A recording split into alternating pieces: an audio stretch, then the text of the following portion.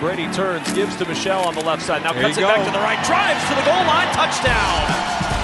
Sony Michel driving for 6, and the Patriots need just one play after the turnover to take a 9-3 lead. Set, looks, gets the shotgun snap, comes in chin high, looks to the right, fires to the left, looking for Edelman in the end zone, backpedaling, he's got it for the touchdown. Julian Edelman, the teardrop floating in from Tom Brady. Gives to Sony Michel on the right side, into the end zone for the touchdown. And the Patriots extend the lead to 23-9. Off to the races, and Kareem Hunt will take it all the way in for a touchdown. What a stunning throw from Patrick Mahomes, 64 yards and a touchdown. Mahomes in the shotgun, gets the snap waist high, drops to throw, floats it to the right side, looking in the back right corner of the end zone. It's Tyreek Hill, and he drops it in for 6. Patrick Mahomes right over the shoulder of Tyreek Hill, and the Chiefs are 2 points from a tie, down 27-25 late in the third. A look at the 20 to the 25, has a hole at the 30. Smith at the right sideline to the 40, got a block at midfield. Smith at the 40, Smith at the 30, being chased at the 20, inside the 10 and down inside the 5. Only Devin McCourty saved a go-ahead touchdown on the kickoff return from Trayvon Smith. Mahomes will throw on third goal at the 1. Looking for Kareem Hunt, floats it into the end zone. It's over his head, and sliding behind him is Tyreek Hill, who makes the catch. Brady out of the shotgun on third and goal at the 4. Pumps, pressure comes. Brady in trouble, gets away. A flag down in the end zone. Brady will run and dives into the end zone for the touchdown. Tom Brady breaking tackles and diving head first for 6 to give the Patriots a 36-33 lead. Mahomes off play action. Backside pressure comes. Steps in the pocket, going deep. Wide open at the 40-yard line is Hill. Down the left sideline to the 30. Turns on the speed at the 20. Inside the 10. Touchdown, Tyreek Hill. Bobbled snap, but he got it down, and the kick is good. We're tied at 40 with 3:03 to play in the fourth. And Rob Gronkowski's 500th career reception sets up the Patriots with a first and goal for the win. The kick on the way from Gostkowski, up and good, and from 28 yards away, Stephen Gostkowski wins the shootout for the New England Patriots. Hello and welcome to the Gridiron Show in association with Touchdown Trips, getting you, yes, you, in the game. Woo. Those were the highlights of maybe the game of the season, maybe even the game of the last 3 or 4 seasons. We brought it to you live on Sunday Night Football on TalkSport, my friend Ollie Hunter and I, and we'll talk about that game later on in the show. We'll talk about that. We'll talk a little bit about the Gridiron Derby between the Packers and the 49ers. Yep. We may touch on some Lev Bell as well. Plus, we've got loads of interviews and stuff to get to. But basically, because we're doing this on Wednesday instead of Monday or Tuesday, as per usual, we are going to keep it short and sweet. We'll talk about all the teams when we do a weekend preview in a couple of days' time. And we'll have Derwin James on that show as well. Just dropping that one in casually. You know, the guy's going to be Defensive Rookie of the Year this year. Clang.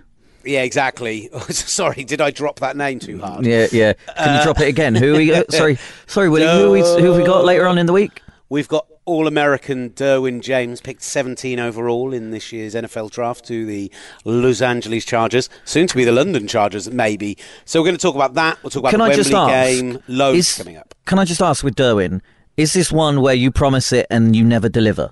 Oh, no, I've already done it. You've already done it. So this has actually happened. What's amazing... Why have you already done it and I'm not involved again? Because you were producing cricket coverage, so get over it. Yeah, that's true. Yeah. So we'll release the Derwin James interview with our weekend preview on Friday. That interview is done over the phone while he's in Cleveland, but on Friday when we release it, he'll be in London. So we couldn't guarantee we'd get the time with him when they were over, so we just did it over the phone. Fair enough. Coming up, Wembley Sale, Chargers, the Wembley game. From the locker room, you're going to hear from Chris Carson, from David Moore, from Nico Thorpe, and from Jaron Reed. We'll hear from Greg Rosenthal, our usual Monday chat with him that's now become a thing. We'll also have Curtis Crabtree on, who's a Seahawks beat writer, to talk about Paul Allen's sad passing this weekend, the impact on the team that means. We'll preview Thursday Night Football. Loads to cram in, Ollie. Superb. Let's start off with the Wembley sale, though, which has collapsed thanks to Shad Khan essentially seeing the writing on the wall that there was no way that his vote was going to go through due to a bunch of old white men sat on the FA Council panel deciding that they didn't like the idea of it being bought out, that it was some kind of asset in air quotes. You may have seen this or you may have not, Ollie, while you were producing this. No, I've seen it. I went off a bit on Twitter about this whole thing. And I asked people openly for genuine question, why, if you think that Shad Khan withdrawing from buying Wembley is a positive thing, what do you see of the benefits of the FA owning Wembley? Is there an NFL element that changes the opinion, your opinion about it? What are your concerns if Khan does purchase the stadium? And a few people came back to me with some reasoned arguments. Nobody came back to me specifically about the fact that it was NFL coming to the stadium was their big problem. Now, I've definitely heard that from some people, but this is the one thing I would say is that I saw more xenophobia than I did annoyance about the National Football League. So that's good. What do you mean xenophobia? People who don't like the idea of the national stadium, in air quotes, which of course wasn't owned by the FA until 1990 anyway, the national stadium being owned by an American.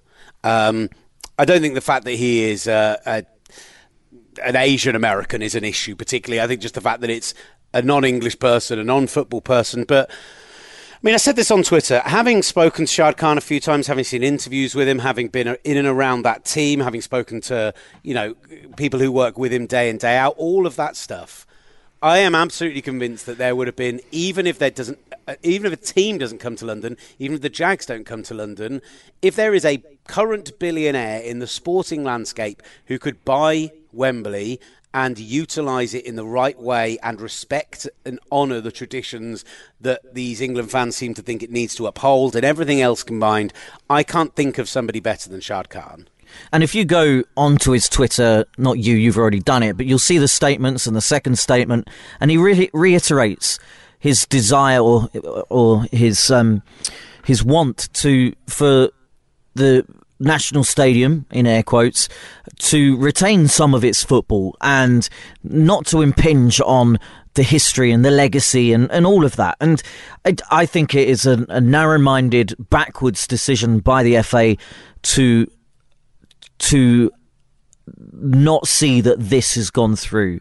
And I think it's a loss for English football as well, because let's face it, when England go out on the road, they went to Leeds, played Costa Rica in the warm-up final, in the warm-up to the World Cup final. Marcus Rashford scored that amazing goal. They played Leicester. They played in Leicester against Switzerland.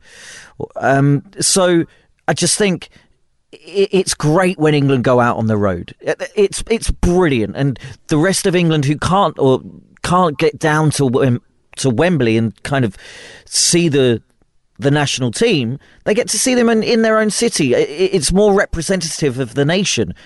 The idea of having a national stadium is so archaic. It's the British Isles and North Korea are probably the only countries in the world that actually have a national stadium. It's balmy. There are two countries in the kind of top 50 in the world, the big footballing nations who own their national stadium. It's us and France, and that's it. We are the only two. And France own their national stadium because it was built specifically for that 98 World Cup. That's why they own it. Otherwise, it wasn't a redevelopment of their old stadium or whatever, like we did. It just, that whole thing, that, like, obviously this is an NFL podcast, so we'll talk about the NFL angle, but the football side of it, it's madness to me. Yeah. It is a missed opportunity. And the big thing is that if the FA turn around and realise that this is a millstone round their neck and that selling it is the better idea, and they go back to Shad Khan and say, Mr. Khan, are you still interested? He can quite easily turn around and go, yep, but the offer is now 400 million. And what are they going to do about it? Because they said there was going to be a bidding process. Nobody else came in for a bid at the price that he was offering for it. I don't think anyone else will come in at a bid for the price he's offering for it. So they could end up costing themselves money in the long run instead of clearing the debt, investing in grassroots football, and actually, because of the supposed buyback clause, which stated... and this is obviously reported, I haven't read the contract myself, but apparently the buyback clause was going to be that they could buy back the stadium for £100 million if it lost its elite international status, which it potentially could do if he stopped letting football be played there, etc. That just showed you that he was going to be a good custodian, because he had to be. Otherwise, the FA get the national stadium back and they've made themselves a nice £500 million for nothing. You know, it was a win-win-win-win-win situation that has now gone out the window. I just think it's balmy.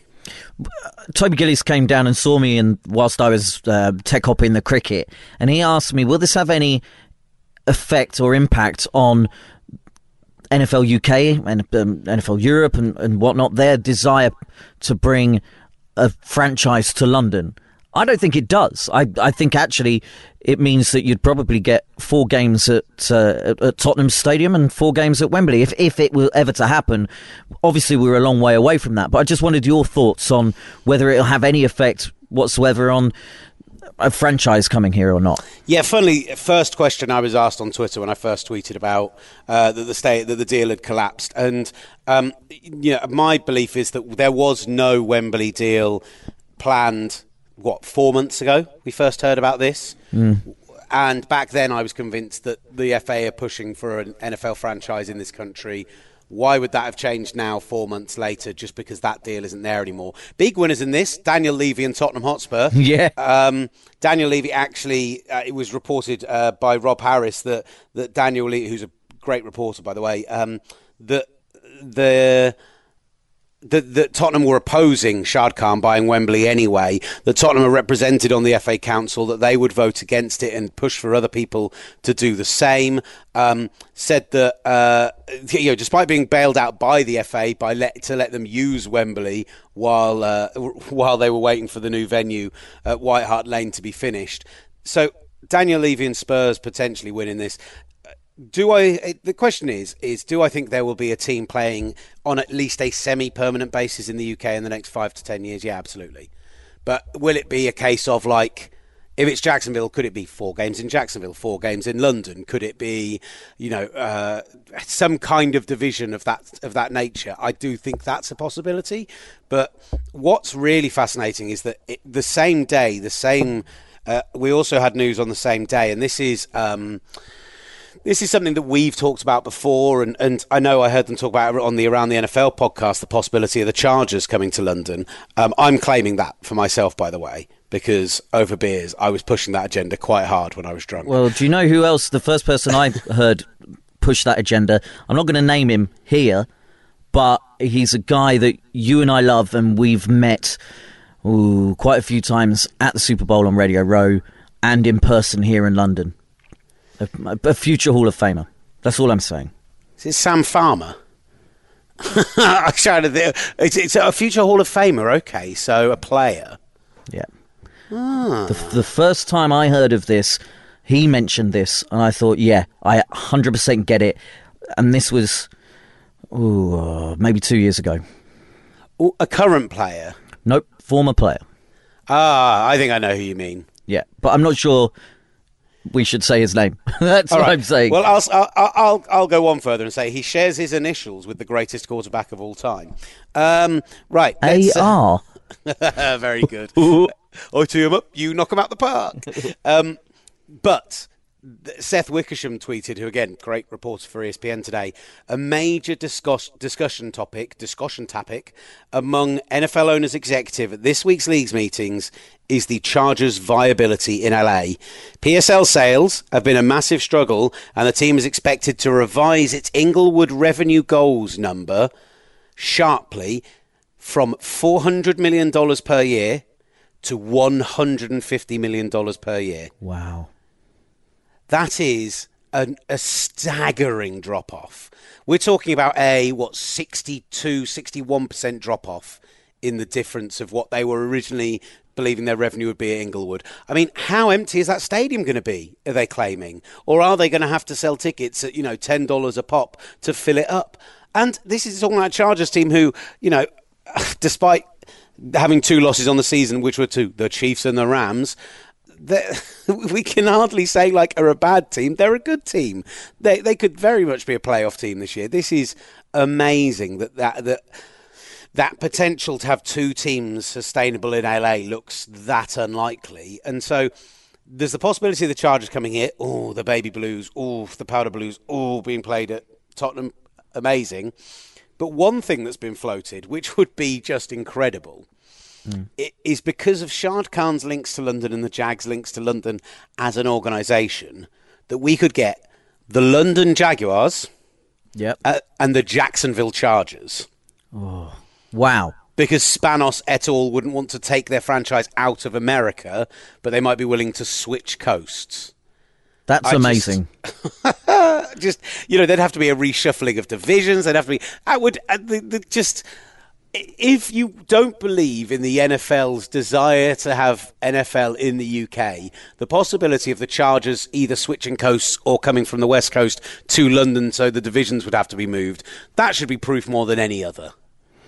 I 100% agree. That is amazing. And it would be incredible if it happened. It'd be incredible if we got a team, regardless of who it is. It's just, I'm staggered that the NFL didn't foresee that the Chargers wouldn't stick in LA. LA is a Raiders and Rams town. And I saw that when I went there and saw a game in the Coliseum, saw the Rams play the Dolphins in the Coliseum. There were more Raiders shirts than Rams shirts. And LA couldn't sustain one football team. That's why the Raiders moved to Oakland and then back to LA and then back out to Oakland again. They couldn't sustain one, let alone two. And the fact that the Rams now look like they have a really good football team, that poster boy quarterback and running back, and the defense is great, and the head coach is doing interesting things and playing well. LA people, LA, what are they called? LA sites? I don't know. They're now Los Angeles. You're 100% right. Los Angeles are now returning to the Rams, but who's going to go and watch the Chargers in a soccer stadium or the Chargers in a stadium they share with a far superior and more interesting team? It's totally different to what's going on in New York, where the fan bases were already there and have been there long standing, and you do have that rivalry and that friendship. It's totally manufactured in LA. I know it would be manufactured if it came to London or into Jacksonville, but it just seems like that seems better. I don't know. No, I'm with you. I am 100% with you. I'm excited to go and see the Chargers in a soccer stadium in America, by the way, because we're going with Touchdown Trips. Get your trip to America with Touchdown Trips. It sounds cheesy, but genuinely, Ben is the best. So he's the guy to use. Right, let's turn our attention to... We've talked Wembley a lot already, but let's turn our attention to Wembley this past weekend, because we were there for the Oakland Raiders being decimated by the Seattle Seahawks, 27-3. Look, what there is to be said about that performance from a performance perspective is that if I was doing weekly power rankings... Based on that performance, the Raiders would be 32 on my weekly power rankings. Yep, agree. They look in utter disarray. They don't push the ball downfield. Short passes. They are the kings of the third and long 1 yard dump off, and I thought that was Eli Manning who was that. But I think Derek Carr's a more accomplished quarterback than that. Bringing in Tom Cable, who seems to have ruined an offensive line, which still has a lot of pieces that were very good 2 years ago.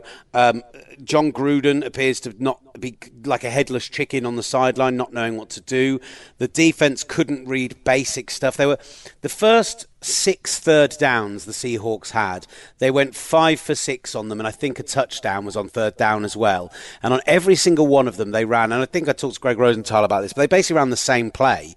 2 receivers either side, running back in the backfield. The running back would split out wide, so they had an empty backfield. That would give them a mismatch on that side of the field, and they'd exploit that mismatch. And the defense didn't react to it once, in 6 attempts. It was utterly ludicrous. It was terrible. And it made the Seahawks look like the Seahawks team of old. It made them look like the Legion of Boom kind of greatness team. Yeah, it did. It made them look really good. And I don't think they played particularly well. It's just the Raiders were that bad. And everybody's seen it. Well, they saw the first hour of it before it switched onto the BBC Red button. Ludicrous decision, by the way. But you noticed something quite interesting with Derek Carr and John Gruden when Derek Carr went off the field. I can't remember whether it was for an injury or a failed series. And well, it turned out that Derek Carr apparently had a left shoulder injury going into the game, and he was sacked 6 times. He was actually sacked 8 times, but 2 of those negated for penalties. Hit a bunch more times, and on the 6th sack of the day, he came off clutching his arm, and he didn't look in a good way. And he took his helmet off, and he went over to Gruden, and they got into. It wasn't a heated discussion, but it was a very in-depth discussion where Derek Carr was putting his point across pretty vehemently to Gruden as much as he was getting it back in the other direction. And he looked like a man who wasn't happy with how things were going that day. Understandably so. They were down 24 points and had only scored 3 points. They were not playing well. So you get why he was annoyed. I just think there wasn't enough time for us to do both locker rooms after the game. We just went to see the Seahawks to get some interviews there. But I think it's a shambles. If Oakland are going to be a good team under John Gruden, it's not going to happen for 2 or 3 years. They are talent poor and lacking direction. Yeah, absolutely dreadful on every side of the ball. And I mentioned it to Sammy, the extra time producer who came with us. And I told him, look, they've traded away their best defender. They traded away their best player, they let go their best player on special teams in Marquette King. They got rid of Sebastian Janikowski, who they missed a field goal in the first half. I know it wouldn't have made much difference, but it's still those points on the board. So they get rid of kind of a lot of the spine and the stalwarts of their team and don't replace them.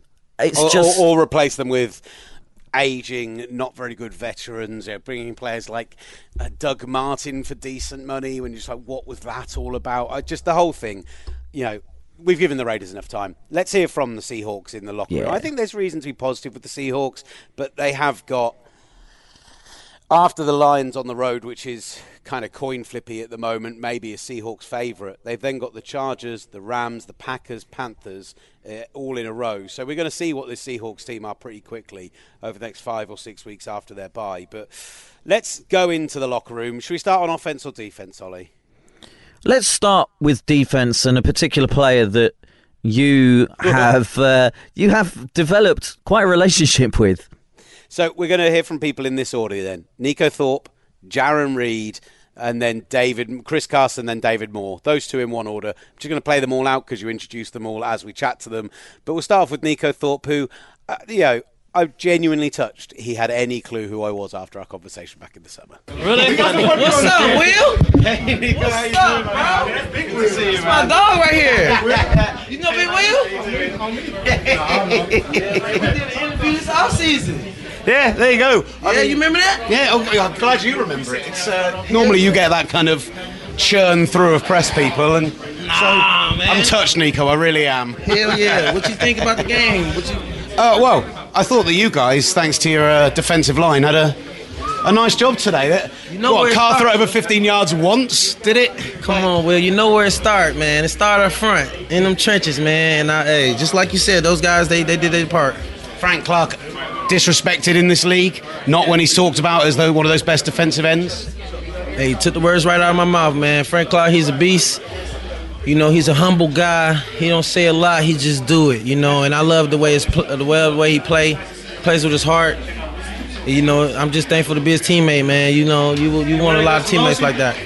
We talked in the offseason about you getting that chance to step up into the starting corner role with guys leaving, and it feels like tonight was a bit of a prove-it game, a chance to show people what you guys are. Hey, Trey is all right, Trey went down, with cramps or whatever, but hey, like you said, I got my chance. I just want to do my part, man. I practicing hard at this stuff. So once my opportunity come, I'm gonna just beat me, bro. And thank God I did good today. Another outcome up, I'm approaching the same way. It's amazing because you can't help but put in a good defensive performance without people suddenly going, well, how do they compare with the Legion of Boom? How do they compare with that defense? But Bradley was saying there is a sense of that there's a legacy to protect there in terms of Seahawks defenses are meant to be great now. Mentality, you know what I'm saying? Like Legion of Boom. You know, it's still LOB, love our brother, you know, and we play for our brothers. And if we do that, we'll be all right. It felt like you guys approached the trip to London the right way as well. With the Raiders, we were there on Friday. They flew in later. There was a real kind of atmosphere. They didn't want to be here. Whereas right from Thursday onwards, you guys seem to approach this trip the right way. It's the next trip, man. Anyway, no matter where you at, it's the next game. You know, Pete, one of the best in the game doing it, man. We just follow his lead. It's like he got off. You call him Pete, not Coach Carroll, Pete. You look, Pete, that's my guy right there. I love Pete, man, but he definitely has the plan. We're bought in, you know. He said we're gonna come over Wednesday. We're coming over Wednesday, and he had, you know, great hotel for us, great practice field, locker room set. You know, kind of we got our own little home feeling, and you know, in that hotel, because we know we came out here as a business trip. So, and I think for me as well, the performance against the Rams was so good and so near but so far. And yeah. I don't want to raise a bad memory on a day where you're enjoying a win, but 3-3 going into that bye now, bit of momentum there. This team could prove a lot of people wrong. Nah, for sure. You know, hey, just play back that interview. You know what I'm saying, in a couple weeks, man. I try to tell them, but for sure, man, I feel like we going into this bye week the way we want to go into it, and I feel like we're gonna approach the next week like we will, because you know we'll be a little fresher, you know, getting a little rest, but the work don't stop. The lead says stop, but you know we all hungry, man. We all will be in there getting after it, for sure. Trust me. I'm glad you had a good trip over, man, and it was good to see you. Always, for sure. First of all, you know, they started off this franchise, you feel me? Like, that's a household name. That will never go anywhere. And we're not trying to, you know, knock it out. You know, LOB, that's household, that's what they need. But it's a new group of guys, and we're trying to bring the same thing, especially back home to Seattle for the 12s. Great day for you today. Recovering that fumble early on was a real turning point in the game. Yes, sir. You know, we got capitalized on turnovers, man. The ball's right there. It slipped out Buddy hand. I seen it, just jumped on it, you know. Had to get it for the boys, get the offense back the ball. I mean, Nico was over here in the summer, and there was a lot of talk about whether or not maybe the Seahawks were getting disrespected because you lost so many pieces this year on defense. Do you think today proved something? You know, I hope each and every week proves something. You know, everybody did doubt us in the beginning. You know, they're probably still doubting us, but that's all right. We got faith in each other, like I said. We're going to grind hard every week. Feels like the Raiders came over nowhere near as prepared as you guys. You came an extra day, and even way back on Thursday, felt like you guys were enjoying the trip. You came out, you were having fun, and you kind of seemed to approach London in the right way. Yeah, you know, we still knew it was a business trip. You know, we still know we had a game to play. When we had our free time, we enjoyed what we could, but, you know, first and foremost, we were focused on the game. And when you consider what's happened, you know, the 49ers falling off, the Cardinals not looking good, are you still a team that can be a playoff contender this year? Oh, yes, sir, absolutely. And whoever doubts us will keep doubting us. You know, we're here to prove everybody wrong. Jaron, just tell me a little bit about Frank Clark, because what a day he had today. That's my dog right there. You know what I'm saying? He don't get the respect he deserves around this league. He's one of the best DNs in this league, period. I mean, what he got to do every week? He need more recognition, man. That's my dog, and he play hard, for real. What were the gaps like in there when you were trying to get to Carr? What, you know, how did it look? What was the pocket like? It was mushy. There was a lot of big people around there, you know. They made it pretty tough. You know, we just had to keep us in the pocket, keep on going. What was it about this game that made your pass rush so successful? Did you guys start to gel, or is there something specific? We've been gelling. We just had to get back to what we're doing, you know. That's how we need to play every week. It was nothing different. Did you work on anything new this week in particular in preparation for this game? Nope. Do the same thing every week. We go hard, we work hard. You know, you're going to get the outcome that you need every week if you grind hard. Joined by Seattle Seahawks running back Chris Carson. What a great win for you guys. Yeah, it was amazing coming all the way out here. I love the atmosphere. I love the people out here. It was a fun time. Did it feel like a home game? I know the Raiders are meant to be the home team, but it felt like there were far more Hawks fans in there. Exactly. It felt like a home game for us. It just shows how great the support system is for the Seahawks. It made the game a lot more fun and more, you know what I'm saying, just give us more energy on the sideline. So I really enjoyed it. Talk to me about how you feel your game went. There's some big runs in there, and alongside Mike Davis and Rashard Penny as well. The three of you seem like you're keeping each other fresh by taking a bit of time off during the game as well. Yeah, that's a big thing. We got a great stable running back, so each guy can come in and rotate and not lose a beat. So that's big for us to come down later in the season, you know what I mean, having all of us fresh. And so it just makes our job a lot easier and a lot fun, especially when the guys up front blocking the way they are, giving us a whole bunch of lanes to run through. So they deserve all the credit. But, it's just great to have so many great running backs.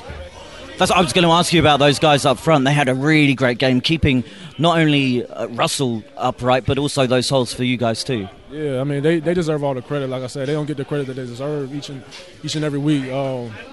They do an amazing job, and each and every week they go in and they try to correct the mistakes that they make, and they don't make the same mistakes, and then it just makes our job a lot easier to run. And I'm just happy to have them as our O-line.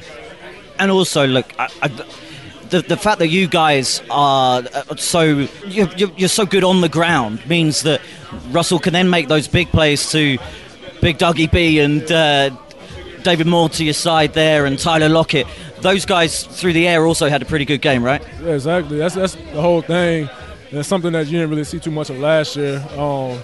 Establish a running game makes it a lot easier on Russ to throw the deep balls and get the big plays in the passing game. And so, as you've seen like today, receivers like Lockett, Brown, David Moore, they got to, get in the end zone just because the running game was established, and the defense had to respect both. And just a quick word on the defense, keeping them to 3 points. And for a moment, we all thought it was going to be a shutout. That must be quite annoying, but the defense played their part as well. Yeah, most definitely, man. They did a great job today with the turnovers, the sacks. Man, they were just flying around. They gave us so much energy and so much juice for the offense because we know that, with them making their plays, we want to make the plays as well. So, all the credit goes to them giving us the ball, good field position and everything like that. So, it was a great game for both sides. And I presume you're flying back tonight or tomorrow. That plane's going to be so much more. That plane ride is going to be so much more sweeter now that you're going back as a winner in London. Yeah, exactly. But for the most part, I know I'm going to be asleep the whole time. So I won't know what everybody's going to be doing because, like I said, I won't be asleep. But, it makes it so much easier to sleep just because we got the win. You guys really needed this win as well. I know it played well and did well last week as well, but it really does kickstart you. The Rams are still within touching distance as well. So it was important to get this win and hopefully make those playoffs. Yeah, I mean, every win is important. It's a long season, so we know that we got to keep improving each and every week. We learned from our mistakes last week. We got to go in this week, learn from our mistakes this week, and just keep getting better each and every week. Like I said, it's a long season. And good luck for it. Appreciate it. I appreciate it. Right, so I'm joined by David Moore, Seattle Seahawks wide receiver, touchdown scorer in a foreign country. I mean, how does that feel? Man, it felt great. Not the ending what I wanted. I didn't want to flip. I wanted to do a little celebration, but it didn't happen. So it felt great, though. Do you have a celebration in mind, or would something just come to you and you would have done it? Well, we've been practicing celebrations, us and some of the wide receivers, and then I was just going to do a little slide for London, soccer, man, that's what y'all love out here, so I was going to try to get a little slide in. Let me have a look at them toes. Those toes, man, you kept them down. That was some good moves. That's just something that we always practice, man. Coaches he stays on us with that, man. We practice that every day, the little toe tap, and we practice it pregame, so it becomes natural at the end of the day. When did you know the ball was coming to you? Because Russell had to step up, he had to avoid a few tacklers, but then that ball perfectly placed for you. When did you feel that it was coming to you? When I seen him step up, and we kind of looked at each other eye to eye, I was just like, okay, here it comes, and he put it in the right spot, man, and the result says for itself. So, sorry, on the field, you looked at each other and you were like, this is coming my way. Yeah, I knew I had to turn up because it looked like he was scrambling. So as soon as I turned up and looked back and we looked at each other, I'd seen the ball coming. I was like, all right, well, here it is. A word on the crowd. It felt like a Seattle Seahawks home game rather than an Oakland Raiders home game. How did it feel when, one, you heard that cheer for your touchdown and the rest of the game as well? It felt great, man. Like, we came out here, the weather makes it feel like it's Seattle anyway, and then with the crowd yelling and everything, saying Seahawks and this and Seahawks and that, and it just keeps us, man. It just keeps us going, man. It keeps us live, and we just want to have fun and make the crowd happy. And playoffs? Is that the expectation? This win getting a big win on the road, going back to CenturyLink soon as well. It's just things are starting to come together. It's a long season, man, but it is great to see our team starting to do great, do our thing, and keep it rolling and finding ourselves, finding what we truly are, who we truly are. But at the end of the day, man, we're going to take it game by game, and hopefully we finish out the season. It's a long season, so we just got to keep doing what we're doing and getting better and better every week. And a word on old man Dougie B. He's come back. He had some big catches today. How supportive has he been as an older statesman to a younger guy like yourself in the locker room? Doug is like my big brother, man. He teaches me literally dang near everything that I've been doing, and he keeps me going, man. He keeps me pushing, and if I slack off, man, he's right on my ass. So just him being around, his presence, playing or not playing, everybody just want to make him proud because they know how much he loves the game and how much he wants to do for the team. So we just try to do the same for him, and it's always about looking after the brother next to you and just doing what you can do for him and just keep moving. Mr. Man, thanks very much for talking to me, and have a good season. All right, thank you. Cheers. I like that. Cheers. Hello, Gabby Logan here, and I'm pitchside at Welland FC, where Suki and his mate Simon have arranged a kickabout to fundraise for Sport Relief. It's 11:47 on a Sunday. I think some of these players are a little worse for wear, but they're here, they've got their kit on, they're kicking against injustice and smashing poverty right out the box. They're still 2-0 down, though. Oh, but would you look at that goal? You can help change the world too. Just order your free fundraising pack at sportrelief.com. Sport Relief, it's game on. This message was brought to you by Acast. Seattle Seahawks locker room in pretty good voice, Ollie. Obviously, they then fly home, get off the plane to the incredibly sad news that Paul Allen, at the age of 65, died from complications with non-Hodgkin's lymphoma. We're going to hear from Curtis Crabtree, who's a local Seahawks reporter. But, you know, I asked him about it, and I think he was probably still, in the moment, wanting to talk about what he offered the team and etc. But I really want to put across to people who don't realise how important Paul Allen, the co-founder of Microsoft, also the owner of the Portland Trail Blazers, was to the Seattle Seahawks, because the previous owner, Ken Beringer, wanted to move the team to LA. And you'll hear the story from Curtis Crabtree. They actually moved the offices to LA. And then the league told them to move back. We've not signed off on this yet, after the Raiders left.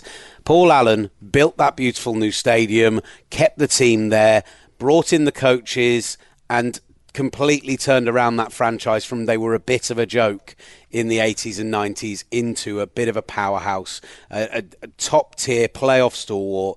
And so let's hear from Curtis Crabtree speaking on that. But, yeah, this is Curtis Crabtree, local beat reporter, on Paul Allen's impact with the Seattle Seahawks. He had put out a message, I think it was 2 weeks ago exactly, that his non-Hodgkin's lymphoma had returned.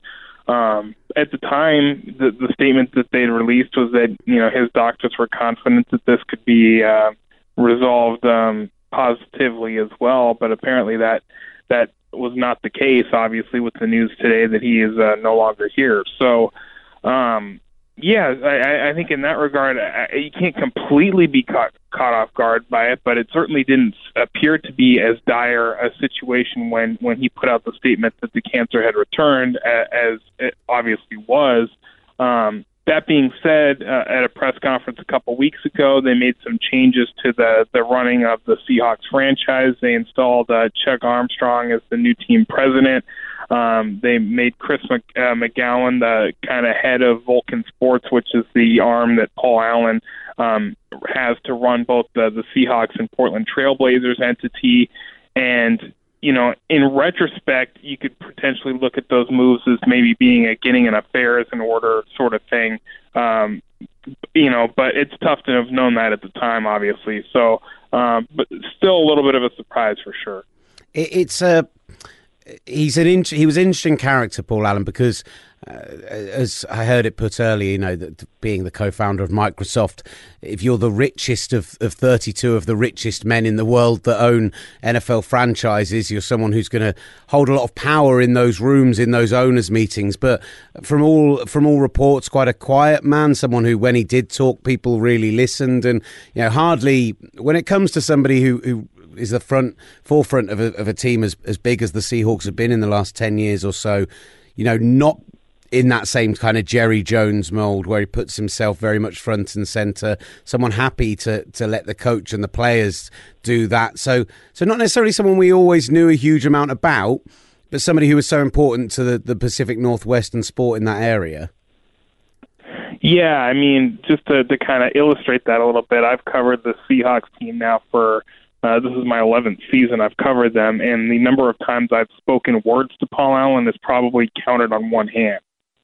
He'd be around practices and such, but he wasn't somebody that would ever speak with us any bit regularly whatsoever. I think the only time I interviewed him at all was in the locker room after their Super Bowl victory in New York in 2013. So, he was definitely, and when it comes to the owners, he was definitely a more absentee, not absentee, but he would not be the one that attended most of the owners' meetings. He would have a representative, and Peter McLaughlin, who was the prior team president, be the one who represented him at such functions, and Todd Lywicki before that. But, when serious stuff was on the table, like when they were going through, CBA discussions back in 2011, he would show up and his voice was carried some weight to it, because that's when he did decide to be there and have his voice be heard. So definitely at the different end of the spectrum from Jerry Jones, though, there's no doubt about it. Jerry Jones gives press conferences after every game. And like I said, I may have talked to Paul Allen, 2 or 3 times in 11 years. So just a different way of going about things.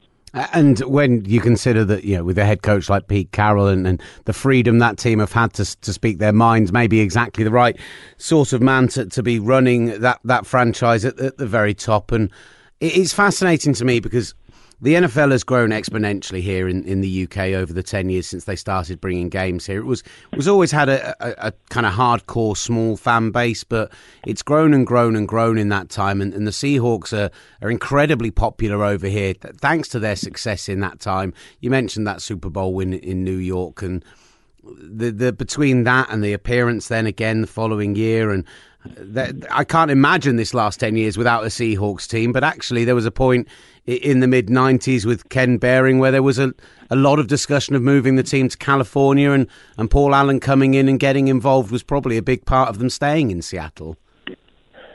Well, the team did actually move. Like, they loaded up moving trucks and went down to Southern California, down to Orange County, moved their entire business operation down there for a stretch before the NFL was like, no, you're not doing that.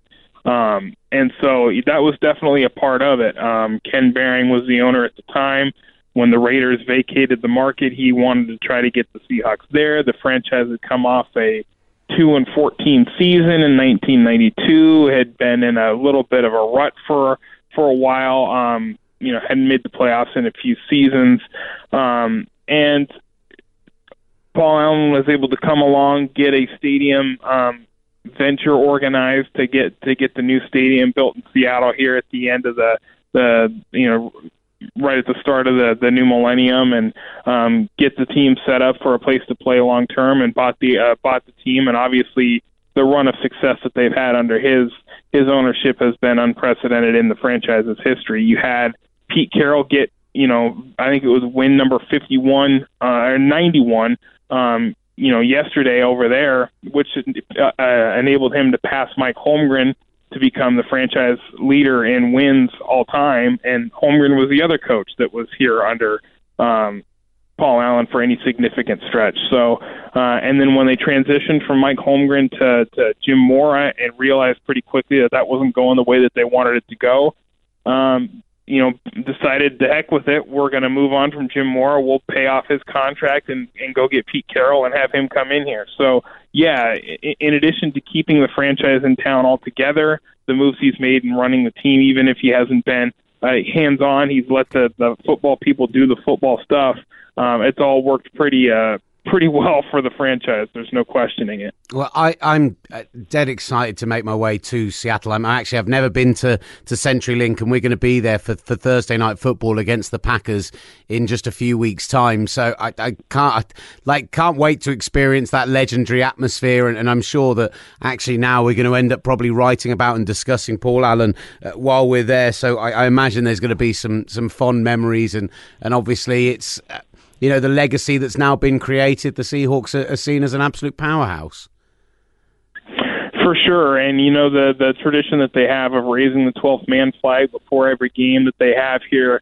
There's only been one person that's done it before conference championship games. The 3 times that they've been in the NFC championship game and hosted that game at home, Paul Allen has been the one that raised the flag in each of those 3 instances, and they won each of those 3 games to go to the Super Bowl. And so that's kind of speaks to he would show up in the big times and be that presence there when they needed him to. And certainly he had relationships with the players and all that. Just because he didn't talk to the media in 12 years doesn't mean he wasn't in the building having relationships with those players and such. But he was very much a weighty personality that when he showed up, it was kind of a big deal, and he would always go with the team on the road and those sorts of things. So he was always around, and that sort of symbolism of the flag raising and him being the one that would do that is now something that kind of speaks to his absence. That's something he's not going to be able to do anymore. So it's certainly a big loss for the franchise. All right, Ollie. I was just trying to rattle through now because we're going obviously incredibly long as always. I'm not even sure if you're there anymore. Yeah, I'm still here. Just been talking to myself for a while. I'm trying to think what I talked about with Greg. I don't know if we need to play Greg Rosenthal in this show. Shall I put it in? I mean, you could put it in. You don't have to put it in. Put it in. Why not put it in? Let's whack it in. Greg Rosenthal chatting to me on TalkSport. Doing great. Usually I'm taking a walk when you call, but this 49ers-Packers game is so intriguing. I'm just going to take a risk and stay in my house and hope my kids don't run in it. Well, it's the Sunday Night Football TalkSport derby, of course. The big rivalry game, the Ollie Hunter versus Will Gavin game, so far not going the way I expected. That's for sure. No, but you have to be enjoying it as the 49ers just go for another big Raheem Mostert run. I think they're over 200 yards rushing. The offense is putting it on the Packers. I love it when I'm surprised for a primetime game that looked like it was going to be a dud. Which was the exact opposite of yesterday, because we had one of those brilliant occasions where a primetime game, which on paper was brilliant, actually turns out to be absolutely brilliant. Yeah, it had everything. I mean, the narratives of kind of Patrick Mahomes being, the next big thing and having that sort of shootout helps that you'll remember it, I think, 10 years from now. But I'm excited just as a fan of football that these are 2 teams that are more creative and are kind of pushing the game further offensively than I think any other this decade and certainly this year. And to see them go at it like that is a lot of fun, and I just think there's going to be more 43-40 games in our future, whether you Brits like it or not. Well, that's the. I did say earlier on the show that I do like a nice attritional, low-scoring, defensive game, but I generally get looked at like I'm mad when I say things like that, but. That is the stat is that's the 3rd game this season of where both teams have scored 40+ points, when in the previous couple of years we'd only had 2 such games. What do you put down this sudden huge spike in offense to? That the pro coaches are starting to meet the college game halfway. So instead of hearing about that, the college football, doesn't prepare quarterbacks to play the way we like to play in the NFL.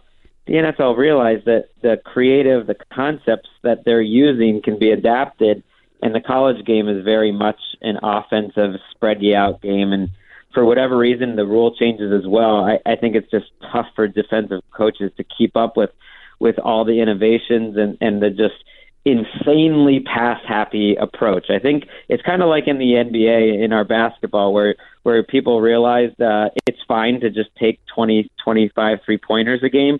I think NFL coaches have realized it's okay to just throw the ball 50 times a game. It actually helps your chances to win.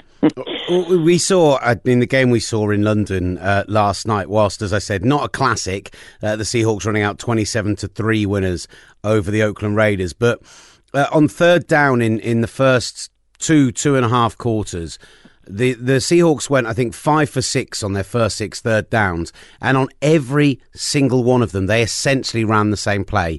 2 wide receivers either side, a back in the backfield who then splits to one side of the formation, and then they threw to that side of the formation. And they did it every single time, and the Raiders just had no answer for it. They got mismatches every time. And you just thought, they're making this look stupidly easy. Yeah, those are 2 teams that are not in the current 2018 boom of spread you out. And they're, the Seahawks or Raiders are 2 teams that are old school, but the Seahawks are doing it in a way that's working for them, and the Raiders are decidedly not. And I swear I get this feeling every time during these London games. I don't know what it is. Why can't we send you a good one? Like, most of our games are competitive, and you always get these one-sided games.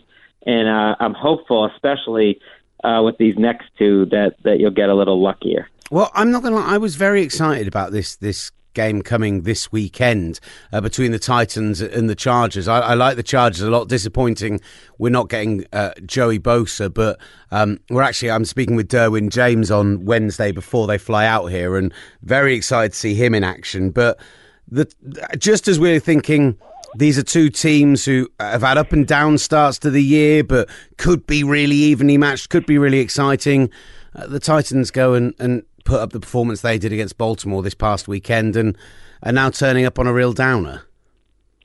Yeah, they are, but they're 3-3, and they've beaten 3 good teams, and so it's such a cliche, but you just don't know how they're going to show up in any given week. And the Chargers, on the other hand, are playing their best ball, and someone like myself who has been kind of pegging them as a Super Bowl contender for years and being wrong year after year, I'm starting to love the way that this team is looking.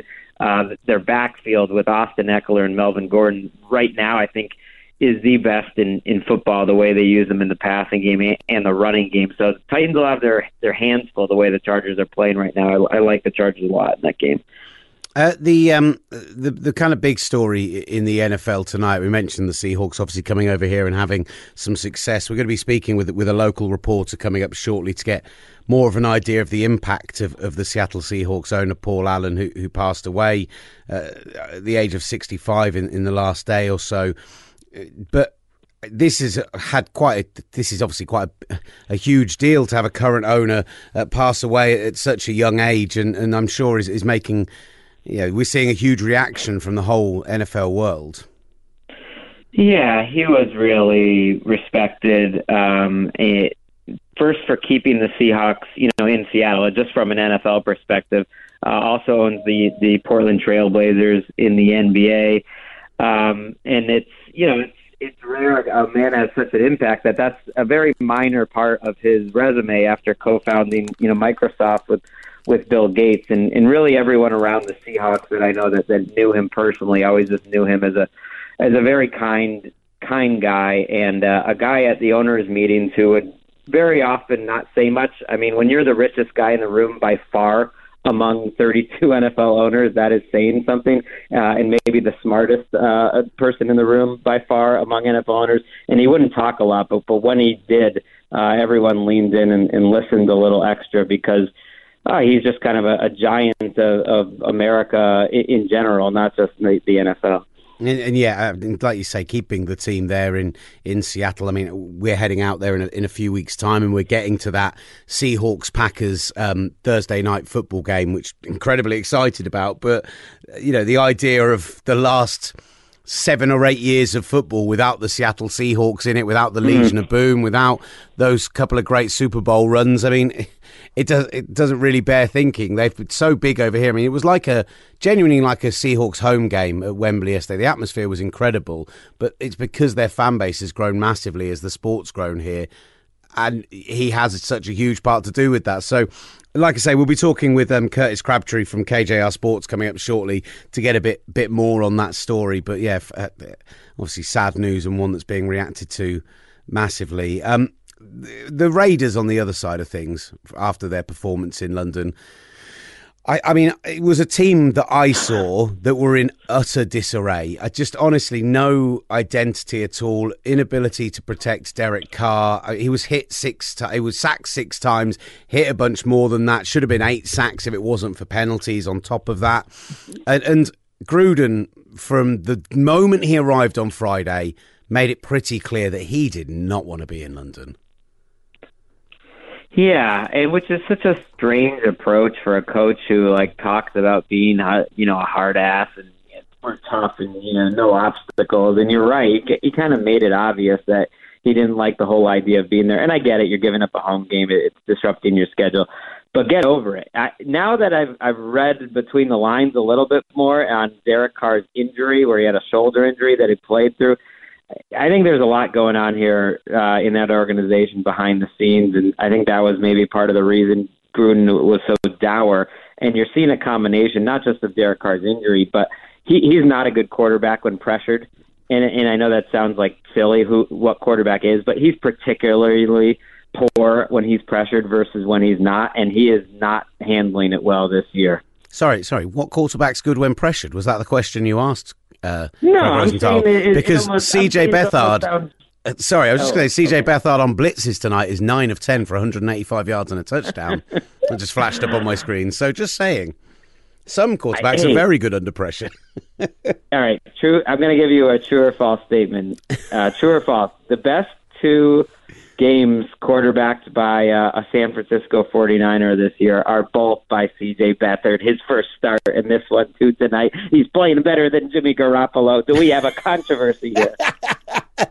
I'm not sure we're going to go that far quite yet, but it's fascinating that after the Giants' performance this week, I put out the idea that me and Ollie did a podcast on Friday and had the conversation of, is he down there amongst the worst starters in the NFL right now at quarterback? And a lot of people came back with Case Keenum. A lot of people came back with CJ Beathard. And I was like, well, hold on. That's not what I've seen at all, apart from the fact that if he was behind the Giants' offensive line, he'd be on IR within about 10 minutes, the way that he puts his body on the line. Other than that, I think he's actually been really good. And it's an interesting conversation about how much that's Shanahan's system and how much it's his performances. But Shanahan picked him, so maybe we shouldn't be so down on the 49ers like I have been for about the last 3 weeks. Yeah, I mean, it's tough. They tripled the Cardinals' yardage last week and still lost that game, so that they were a little unlucky. But it does go to show what a great coach Kyle Shanahan is, and I think seeing a guy that he drafted in the same round that he drafted Kirk Cousins before Kirk Cousins was developed into a really good starter, and they have a lot of similar characteristics.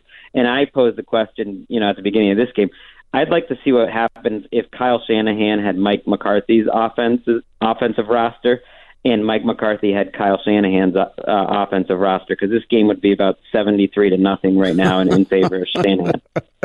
I think one of the main things from that interview, Greg Rosenthal on TalkSport with you, obviously the game Monday Night Football was going on, and he said, he came out with, if Mike McCarthy wasn't in charge of Rodgers, if Shanahan was, Green Bay would be 73-0 up in this game. I know that's a bit of an exaggeration, but he's got a point, hasn't he? It's Sherry level hyperbole, but they are. I really got into this with some people on Twitter on Tuesday morning. Honestly, Aaron Rodgers, everything there is being wasted by the play calling and by the coaching there. I'm so sick of it at this point. It's horrible to see. The talent difference between them and the 49ers is so stark. And are you telling me that if in the last 3 or 4 off seasons, if they hadn't made the decision there and then to get rid of Mike McCarthy, that the attraction of going to a legendary franchise like the Packers to work with Aaron Rodgers wouldn't have attracted Sean McVay, or wouldn't have attracted Josh McDaniels, or wouldn't have attracted Kyle Shanahan to take that job over either staying where they were or moving to where they now are. Like, the Packers would have been a much more attractive choice than the Rams or the 49ers for those two. It would have lured someone like Josh McDaniels when he wasn't willing to leave the Patriots to go to the Colts. They need a really good offensive-minded coach, and they've missed out on a couple of great ones. They have, and Aaron Rodgers is struggling with what he's being dealt with, coaching and play calling wise. Some of and we're still seeing it, and I moaned about it last week, the week before, where there are either little check downs or the obvious up the gut runs on first down, and it's just leaving him with too much to do on third down. And we saw it, I think at one point they were 0-8 on third down, which is absolutely ridiculous. It got better. I think it ended up in 4-14 on third down, maybe a bit better than that. But it was abysmal all night. The defense didn't turn up, and I think it was just by sheer will, Aaron Rodgers' will, maybe a favourable call for defensive holding or defensive contact from Richard Sherman in that final drive, and then Mason Crosby banishing last week. I think Green Bay were actually lucky to win this game.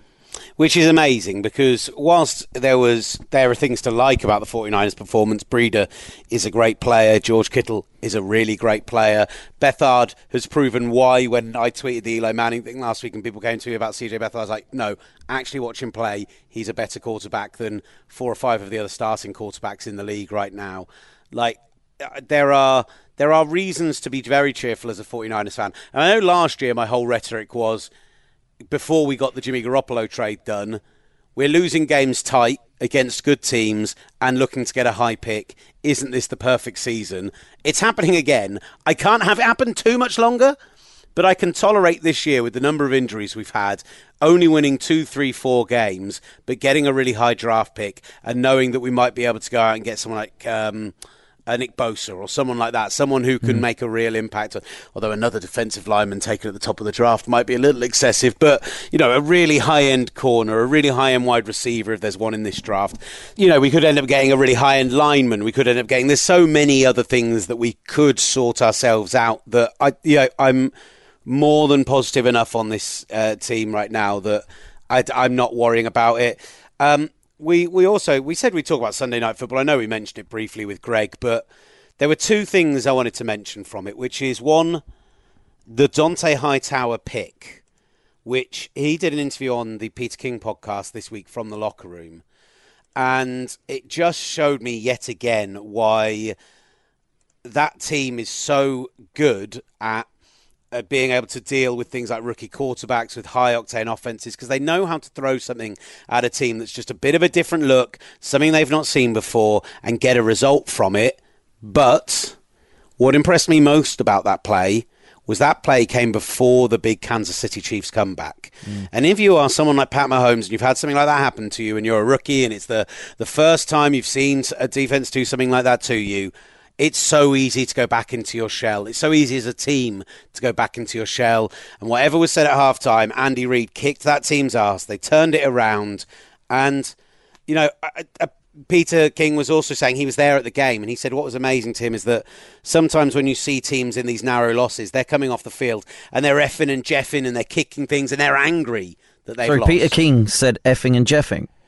He said something along of that nature, yeah. Amazing, brilliant. I'm sure it wasn't effing and jeffing. I have paraphrased, obviously. But, essentially said that the Chiefs were cool. They were fine. And they handled it professionally, and they were pleased with their second-half performance, and they were ready to move on and tackle the next. And that level of Patriot-type cool, I think is going to serve them really well going forward. I don't think we're going to see the collapse of last season, that's for sure. Yeah, I don't think so. All of their... Sonny Michel's looking really good and managed to get Rob Gronkowski rolling a bit, and Tom Brady being Tom Brady. They're just so well coached that I don't think there's anything to worry about. And from the Kansas City Chiefs' point of view, again, it was offensively brilliant for them, and they know what they need to do to fix their defense, which is just get better. just get better, because at the moment their defence is dreadful. But if you can put up 40 points away at Foxborough under the lights, you're going to beat most other teams if you're going to play like that on offence, regardless of what you do on defence. So I shouldn't think that they'll be too worried about losing either. Let's just quickly preview Thursday night football. The Arizona Cardinals facing off with the Denver Broncos in Arizona. The Broncos are tiny favourites in this, 1.5 point favourites in this. It's bless them. The Broncos have called this game on their own website when previewing it "Do or Die football."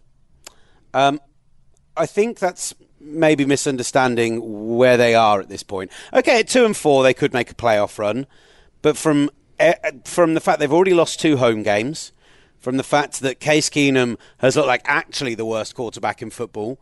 Sorry, Eli Manning, you've moved all the way up to 31. And the fact they can't tackle. They've given up a 200-yard rusher in the last 2 games, and I wouldn't be stunned if David Johnson goes over 200 yards from scrimmage in this one. No, something's gone wrong with that line. I think Von Miller is getting double-teamed, and he can't then get the pressure to the quarterback or to the running back either. So something's gone wrong defensively. Offensively, I know you're saying Case Keenum hasn't played well, and he hasn't. But what was fun and interesting about them at the beginning of the season has kind of fallen away almost ever since Philip Lindsay knocked himself out of that game throwing a punch a couple of weeks ago, and they haven't used him or Foreman as well, and they haven't looked as interesting. The only kind of saving grace is that they still have Emmanuel Sanders, who had a really good game last week and is still making plays and almost carrying this offense by himself. It's such a tough game to call. Again, it's the classic, if it was at Denver, I'd pick Denver. But the Arizona Cardinals aren't a good football team. I still don't believe in Josh Rosen, despite what he's been doing and some other people have been saying about him. I think it's a case of 2 pretty bad football teams, and it wouldn't surprise me if it was 17-14, something like that. Yeah, I mean, and that might make for an okay game, but I am going to take the Arizona Cardinals. I will take the Arizona Cardinals. I believe in David Johnson. I'm going to go and do it on Gridiron Magazine right now. I should do it because I keep forgetting. Head to gridiron-magazine.com, go to play, and then go to our weekly pick'em game. There is like a league table for the whole season. I was up there in the top 5 or 6 when I last checked. I haven't checked recently. There's some people got like 14, 13 wins this week, so including Sherry, who got 12. Dang it, I have probably fallen right away at this point. I'm on 60 points. I'm sat in 9th, 5 off the lead, but that's make-upable. But I reckon I'm last. I reckon I'm on the last page, honestly. I'm dreadful at this. Oh, Sherry's only a game back on me now. That's concerning. I need to get this right. But the point is, if you do it weekly, you can win prizes with Football America. So you can win hats and jerseys and all sorts of bits and pieces. So if you go and play, you could win some stuff. That's the main thing we're saying. Ollie, before we get the odds on Thursday Night Football, any final thoughts? Do you know what, mate?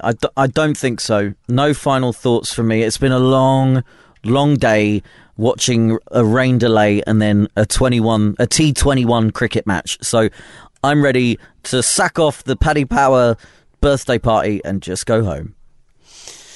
Obviously, they are not a good betting company, which is why you don't want to go to their company. That's why. You are our friends at Sky Bet. Thank you so much for listening. This has been The Gridiron Show. Let's get our Thursday Night Football odds with Jacob from Sky Bet. Right, joining us now to take a look forward to Thursday Night Football, a few other things as well. Jacob joins us from Sky Bet. Jacob, let's start off with Thursday Night Football. Cardinals, Broncos. This is one of those kind of games where I'm kind of reticent to go anything on the based on the winners markets, because this feels like a real coin flip game to me. Yeah, absolutely. And we saw, obviously, with last week's request to bet, you had some success used without picking a winner in the game. I think it's probably a good shout again this week. We've got 2 teams that have maybe their record almost doesn't reflect how they've played. And the Cardinals played very poorly at the start, don't get me wrong, but they've looked a lot better in the last two games, despite the fact that they've maybe not put it on the board. And I'd say the same with the Broncos. I felt they almost should have won that Chiefs game, where they played really well, but they just couldn't stop them in the end. So what I am fancying is the Broncos have given up a 200-yard rusher the last 2 weeks. It's been a big point of contention. We saw Von Miller answering questions rather saltily on it. So I'm wondering, David Johnson hasn't had the impact that I think a lot of fantasy owners had hoped he would have, but we know he's got a lot of talent. He's also very good at catching the ball out of the backfield. So my request to bet this week is David Johnson, 200 scrimmage yards against the Broncos. Yeah, so we've got that up at 8-1 now. I think, you're right, exactly right about the Broncos defense. It's been really lacking in run defense. Like you say, Isaiah Crowell, 200 plus rushing yards, Todd Gurley the same, and they both managed to get into the end zone as well. So I think if you're the Cardinals and you've been struggling a little bit passing the ball, Josh Rosen's come in. He's played okay, but the last game against the Vikings was the first game he threw for more than 200 yards. So if you feel like you might struggle to push the ball down the field through the air, then I'd be just leaning on David Johnson, as it's clearly a weakness for this Broncos defense, and it's clearly a strength for your offense. Now, obviously, the London game's back in town this weekend. It's going to be the Los Angeles Chargers against the Tennessee Titans. For me, this was the game I was most excited about on paper, but certainly the Titans laying an egg against the Ravens has me a little concerned. What are the markets looking like for this one? So the Chargers starting out favourites, as you would probably expect. They're currently sitting at 4-11.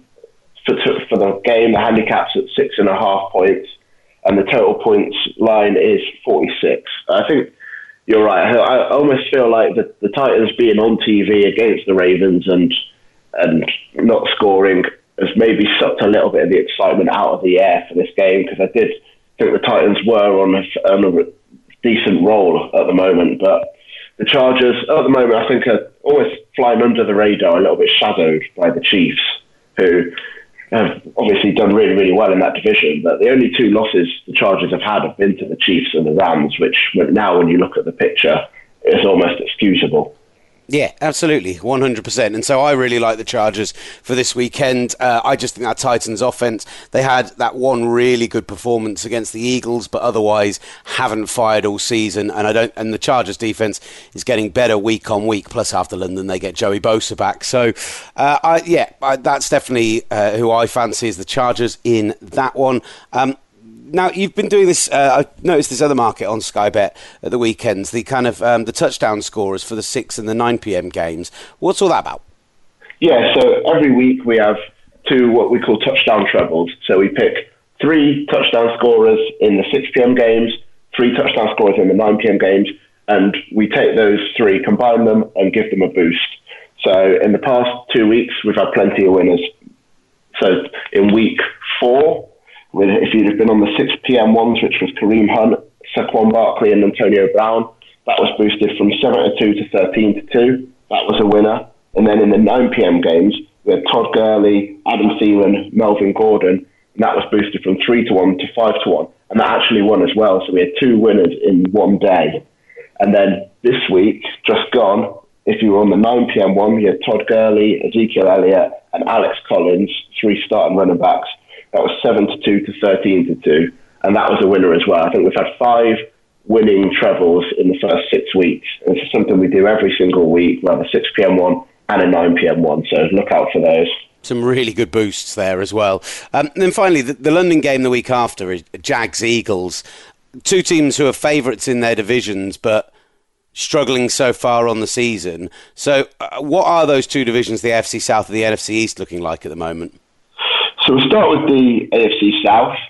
It's a division that's moved around quite a lot from the start. When we were going into the season, you could tell the market wasn't really sure. Were the Jags favourites, were the Texans favourites? Everybody was expecting Deshaun Watson to come back and maybe light it up. The Jags then obviously started fairly well. They beat the Patriots, and they got quite short. So they're now sitting at 6-5, but they've been slowly kind of drifting out the past 2 weeks as they've not played as well, especially this week against the Cowboys, which was not a great performance by any means. Then you've got the Texans, who started, like we said, at 7-4. Then after the first few weeks, drifted all the way out to 8-1 because they were really playing poorly. They're now back into 2-1 after a couple of victories.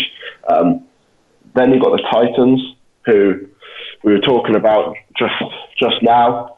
They started off relatively well, but this week's loss without scoring has pushed them back out slightly, so they're now sitting at 5-2.